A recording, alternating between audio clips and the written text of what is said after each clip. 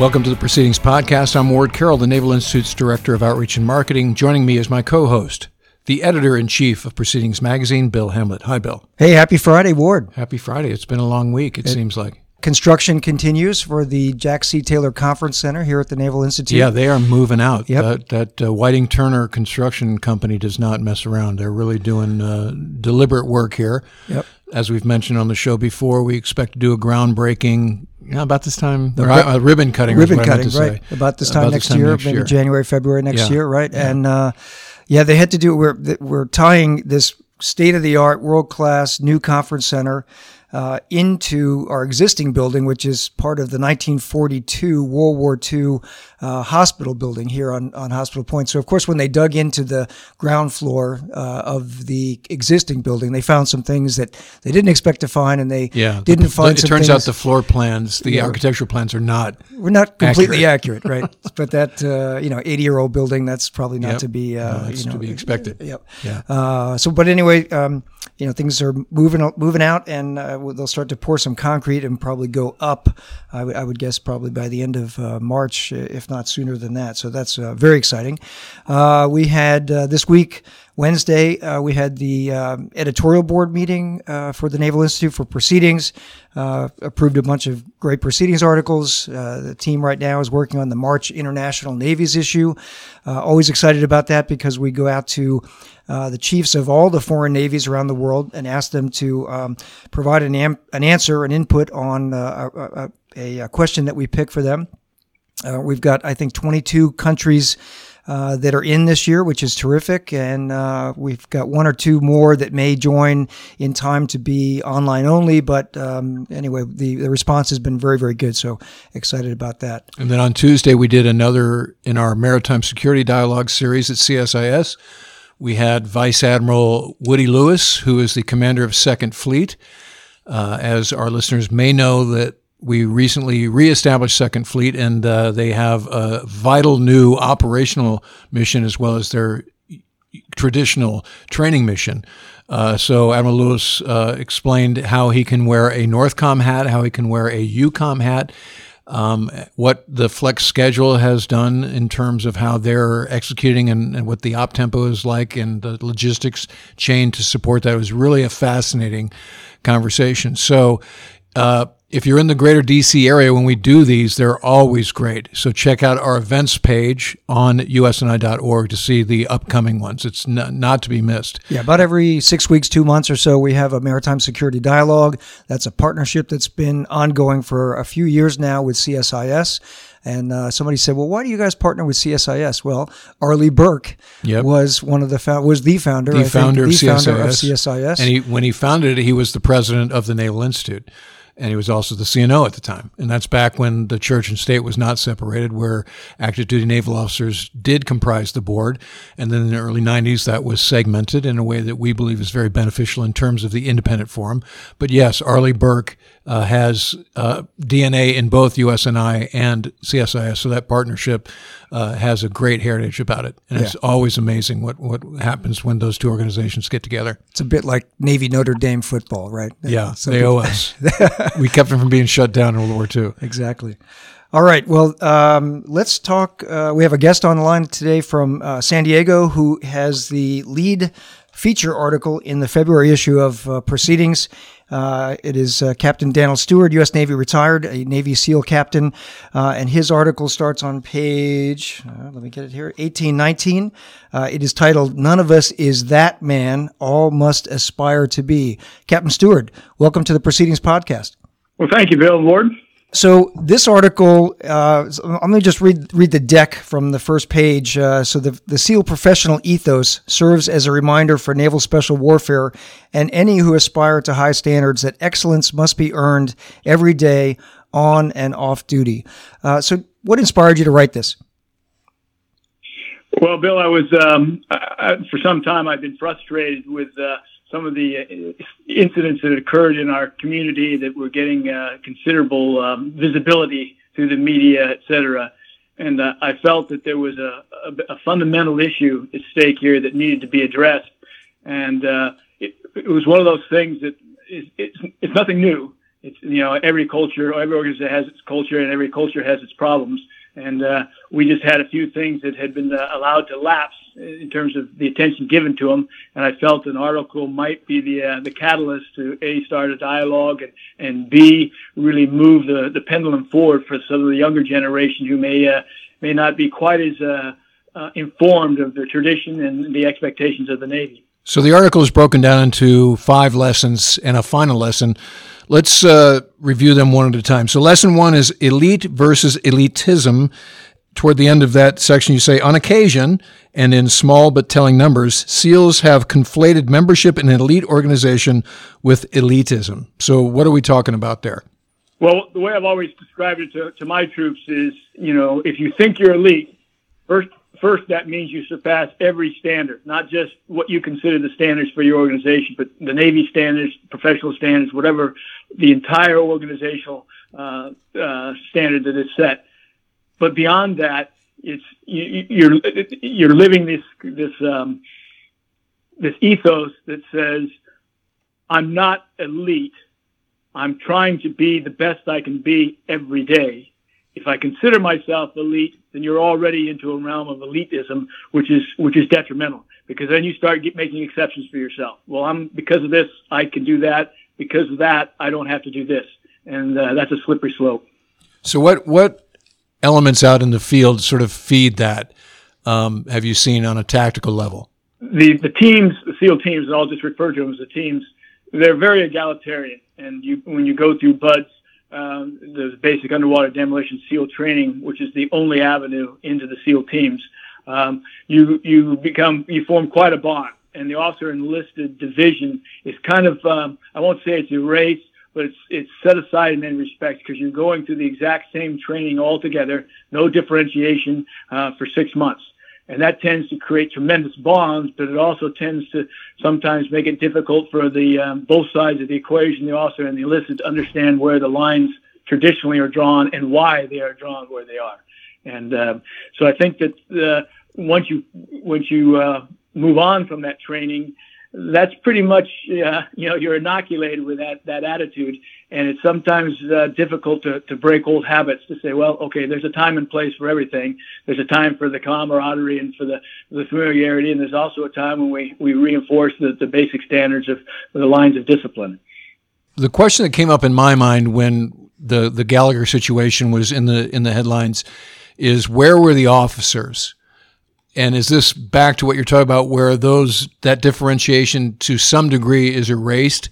Yeah, the Gallagher situation is a very uncomfortable one, because it's drawn such attention from the highest levels of the government on down, and it's not, in my opinion, well portrayed, or I should say objectively portrayed in the media. But we'll leave that at that. We'll leave that where it is. The issue with the leadership issue that you address is definitely a problem, in the fact that my attitude is, and what I've told people from the first moment I heard about the Gallagher, the accusations, was that no man in any organization, platoon, team, squad, ship that threatens his own shipmates should be in the service, let alone the SEAL teams, should not wear the uniform of the U.S. military. And I think most people who served in the military would understand that immediately. And so you have a situation here where apparently, and according to many, many statements of the people in the platoon, he was not acting as a chief. He was not acting in the best interest of the platoon or the nation. And so they came forward. What you run into is, too often, particularly with a small organization, the senior enlisted folks, they're the ones that have the most operational experience. So folks defer to them, tend to put them on a pedestal and say, well, he's got to be right because he's the chief. And it's very, very hard. And this is true. I was a surface warfare officer before I was a SEAL. And it's tough when you walk in as the 01, the butter bar, as we used to refer to it, and you have to deal with a chief with 20, 25 years of experience, and you're going to tell him what to do. Well, you're not telling him what to do. You're responsible for what takes place. He's the expert, the technical expert, and you have to form a relationship and make it work. And I think within the team sometimes, and particularly within the Gallagher situation, part of the problem there was people didn't realize their respective roles, didn't exercise them. And then when it was well late into the game, people started coming forward and saying, this can't stand. So good on them. They exercised the moral courage to come forward. And now we find ourselves in a place where they're being chastised and threatened and everything else. So it continues to be a very, very unhealthy situation. So with respect to lesson number one, would you say that in that circumstance, the chief was guilty of buying into the elitism part of the warfare, especially where the rules don't necessarily apply to him because he's a SEAL? I would say he personifies that. Yes. Moving on to lesson number two, Daniel, never believe your own propaganda. And I think you and I chatted as we were working on this article together. You wrote it, and then I was the editor for it. And I had served in a SEAL team back 25 years ago as the intelligence officer in a team. And I saw some really incredible human beings who are Navy SEALs who did not have giant egos. They were very humble about who they were and their capabilities and what they brought to the fight. And then I saw some others who were, shining examples of, look at me, look at how great I am, look how big my biceps are, right? And that, so give us some examples of don't believe your own propaganda and where you saw it done well and perhaps not well. Well, the first thing I would say is it's sort of the thesis for the entire article is the SEAL ethos, which you include, thank you, in the proceedings, was something that was developed about 15 years ago now, and it was meant to be sort of a touchstone for SEALs. We had up to that time we didn't have anything that sort of stated who we were and what we were trying to be. And so the ethos was created. And what I have found is that too often within the teams, it talks about, hence the title of this article, that man. It describes that man who tries to be the best he can possibly be, who understands his responsibility to support the Constitution and protect the nation and its citizens.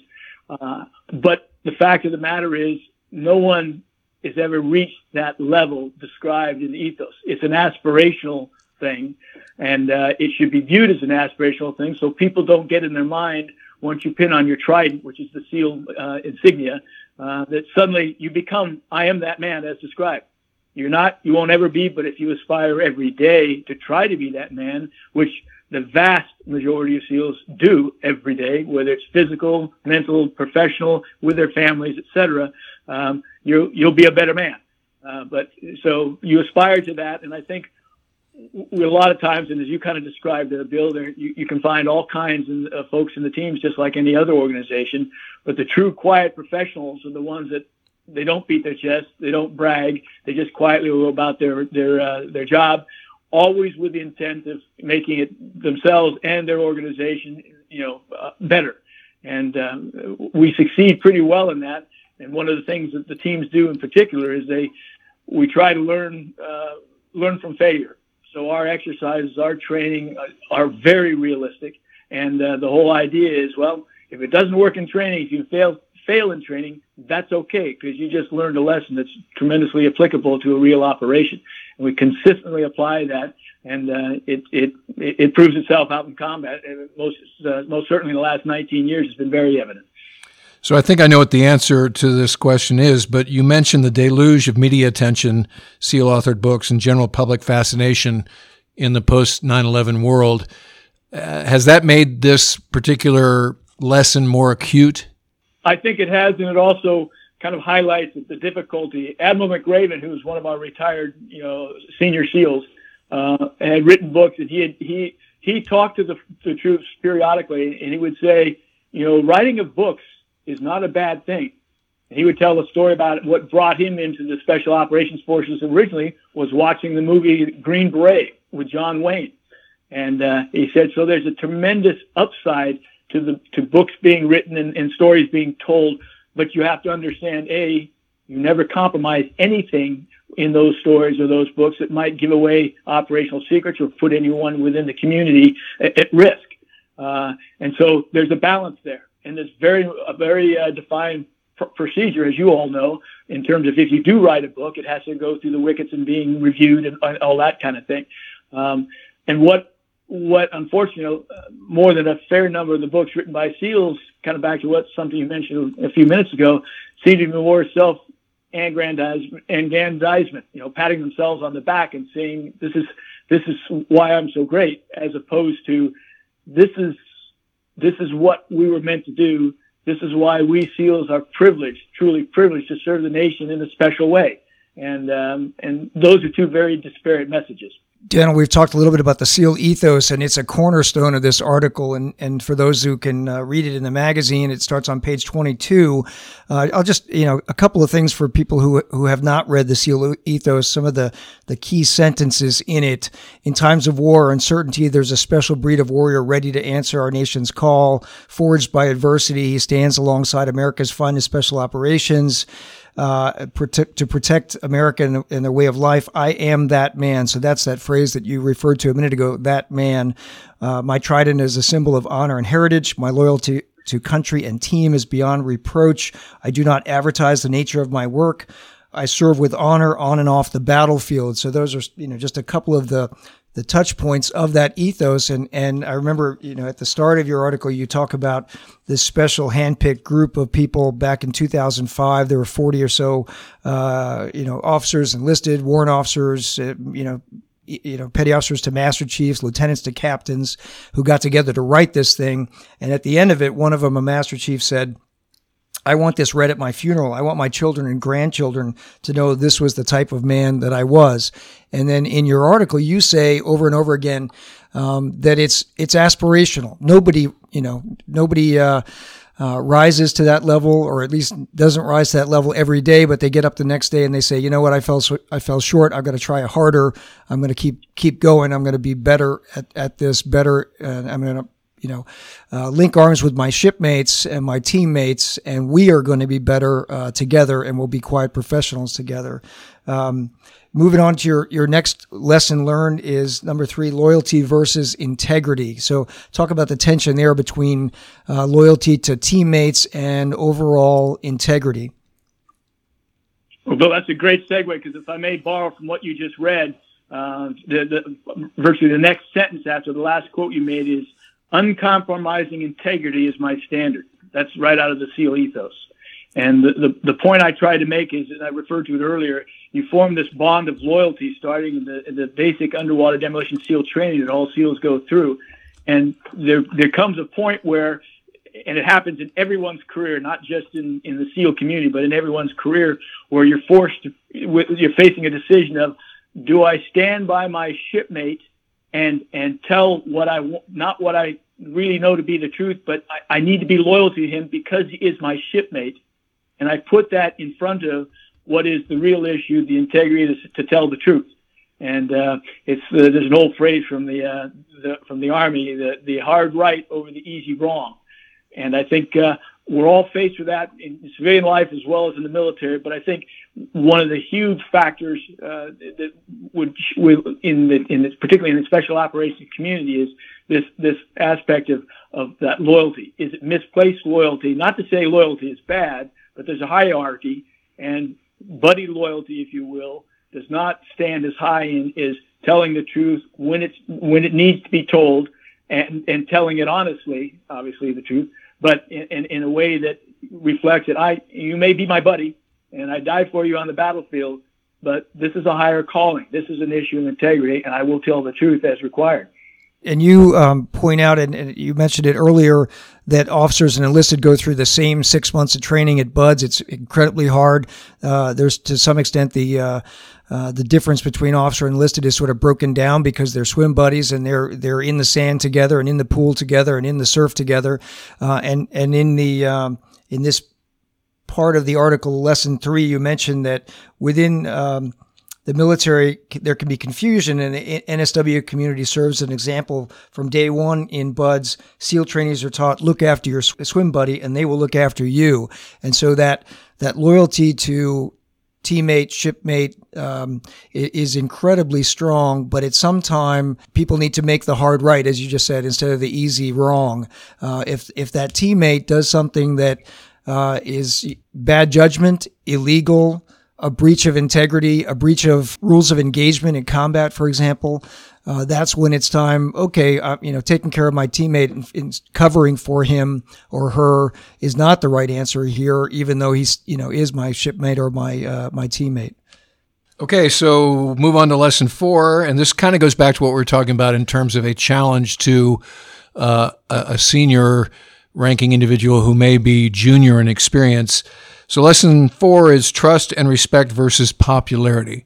Again, I hark back to my fleet experience before I got into the SEAL teams, and it's not as difficult there.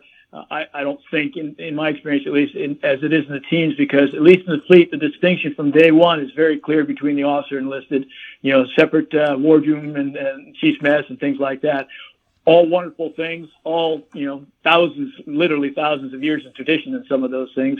But the point within the teams is often the confusion arises back to those initial days at BUDS, when you're so close to each other and you get so familiar with each other, and that when the time comes to take whether it's a platoon or a squad, whatever the command position is for the junior officer, for instance, he's torn between, I want the guys to like me because we've all been through this stuff together, and now I'm with a bigger team, and it's not a matter of being liked, in my opinion. The whole structure of the U.S. military is based on respect and trust up and down the chain of command, seniors to juniors, juniors to seniors or subordinates, and the confidence that each will do his job in turn.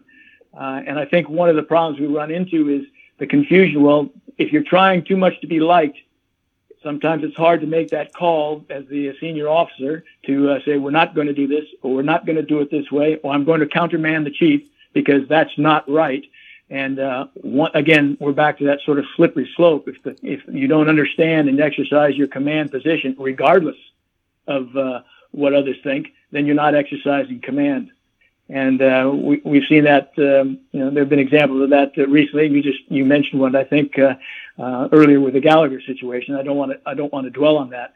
But I think if at a young age or at an early point in their careers, particularly if the junior officers are those things are stressed in ways that make them face some of these decisions early on, they'll understand. The other point of that is, as you get farther in your career, if you've been one who tends to err toward the side of liking to be, or preferring to be liked, or trying to be liked, as opposed to just maintaining the respect and respectful distances, I think it gets progressively harder as you get more senior to draw that line. Well, I didn't do it when I was junior, and it's not. And you, as I say, this slippery slope. So it's not unique to the teams, but it is something that I caution across the services that you have to be aware of, and part of it is exercising it both in training and any kind of operations, emphasizing these kinds of more moral/ethical issues than just the tactics and techniques and procedures. So lesson 5, rules, ambiguity, and leadership. There's a cool statement at the end. It says, lesson relearned. There is no sensitive, intrusive, negative, transformational, or transactional leadership. There is simply good leadership. So talk to us about that lesson. Yeah, I'm a real believer. I'm a Naval Academy graduate, so I had a lot of things drummed to me at an early age, but I've had a chance a few decades now to reflect on some of that. And what I've come to the conclusion is that the basic tenets of leadership are the basic tenets of leadership. And you tend to find people trying to define, well, there's positive leadership and there's negative leadership. There's inspirational leadership. There are all these adjectives to modify leadership and to explain why in the business world it's different than it is in the military, than it is in the clergy, than it is in education. And certainly there are differences, absolutely. But the basic tenets of what it takes, I mentioned something a few minutes ago about mutual respect. If I expect you to respect me, I have to earn that respect, and I don't deserve any more respect than what I give to those who work for and above and below me. And so it's one of those issues that when we're trying to bring folks along, that in both in their development and as an operator and this and that this respect issue is extremely important. And I think I'll just leave it at that. I think that's the most important thing is this there are basic tenets. And if you understand those, you could probably write them down on one piece of paper, double spaced. They don't change. They haven't changed since the time of whenever the first two folks got together and decided they wanted to collaborate or cooperate to hunt game. There had to be certain rules. Someone was in charge. Someone followed, et cetera, et cetera. And I'm oversimplifying it. But by the same token, when people try to make it too difficult and start to make these fine distinctions between this and that, I find that too often is just an excuse to say you're just not exercising this, the requirements of basic leadership. Make the hard call. Look somebody in the eye and tell them they're not doing their job, and be prepared if someone tells you the same thing that you buckle down and square away and try to be that man next day. Daniel, you mentioned just going back a little bit to lesson 4 on trust and respect, and this keeps coming up in the conversation. You make the point that concepts of leadership, followership, trust, respect can be taught, but they have to be experienced to be fully grasped. And you go on to say viable experience can be garnered only under demanding circumstances. And it's not just for SEALs, but other communities as well, such as leading a SEAL platoon in a live fire, night assault, standing officer of the deck on a ship during a nighttime, high seas, underway replenishment, coxswain small craft through contested littorals.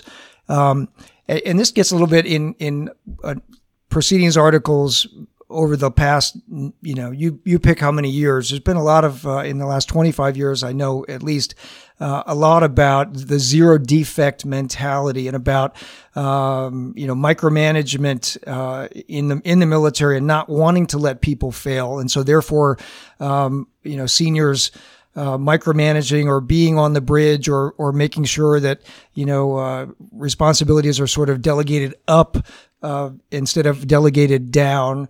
I'm curious your take on, are the SEALs in their training, are they being delegated down to the appropriate level of responsibility? Are they given the really hard opportunities at the appropriate levels to prove themselves, to gain not the respect just of their men, but also their own self-respect? That's a great question. I think, and I'll hark back in a moment here to my SWO days, but I think in the teams, absolutely they are. And that's part of what allows them, I won't say to mature fast, but to grasp the realities of combat and their type of operations, which, we do far more than just perform in combat every day. And so I think within the teams, we've got that down, not to a science, but that's pretty effective. Some would argue that we accelerate the promotion of our folks too fast and not give them enough deck plate time, to use a nautical term, and so they don't garner as much experience as an E4 and E5 before we'd expect them to be a successful LPO or chief. But I would go back to your comment about the zero defect and the risk, and I always hark back to my days on the bridge of a ship.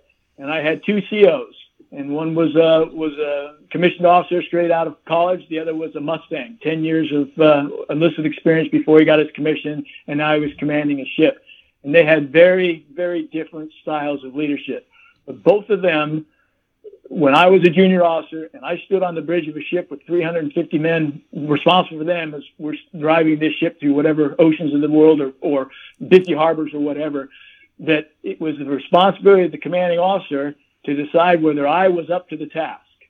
And in order to do that, a written test doesn't measure whether I'm up to the task. Certainly you had, things you had to prove, on paper, taking tests and doing your PMS and all that kind of stuff, PQS, excuse me.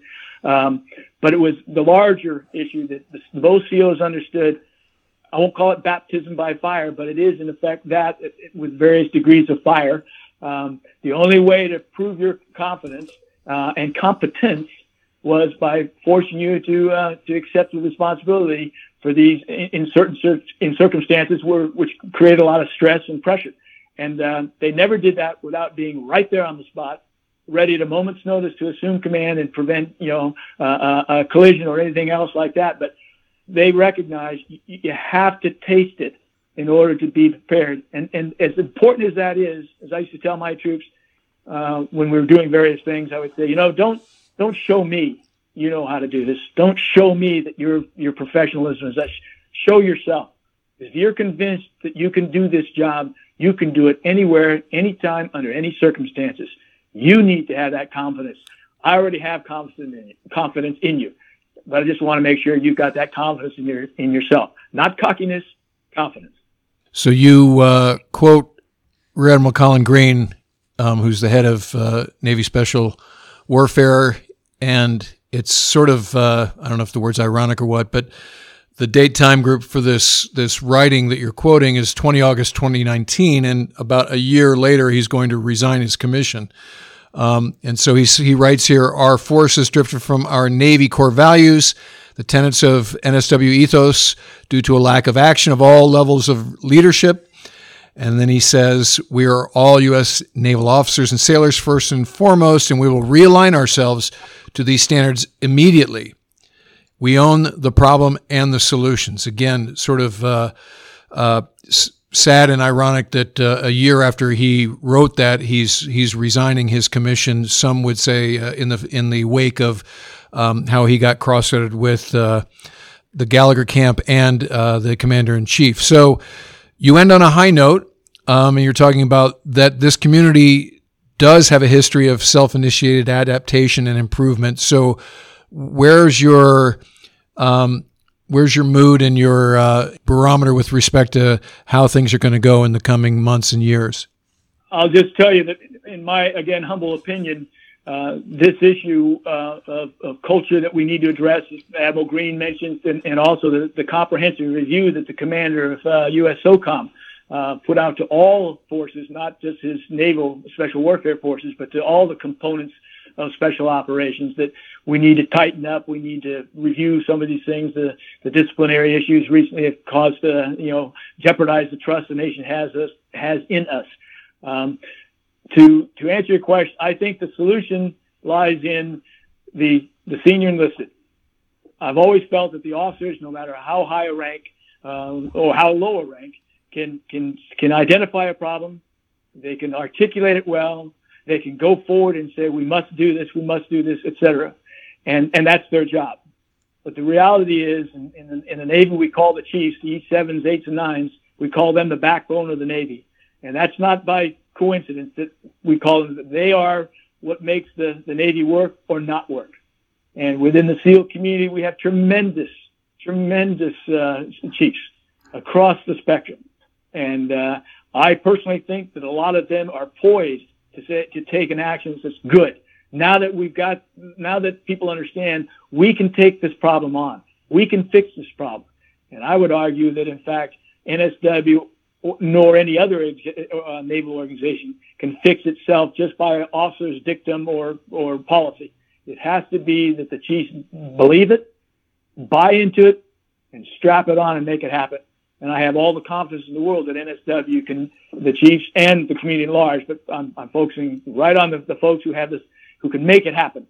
And that is the chief. As an editorial comment, I wanted to just say two things, Daniel, about your article and to our listeners as well.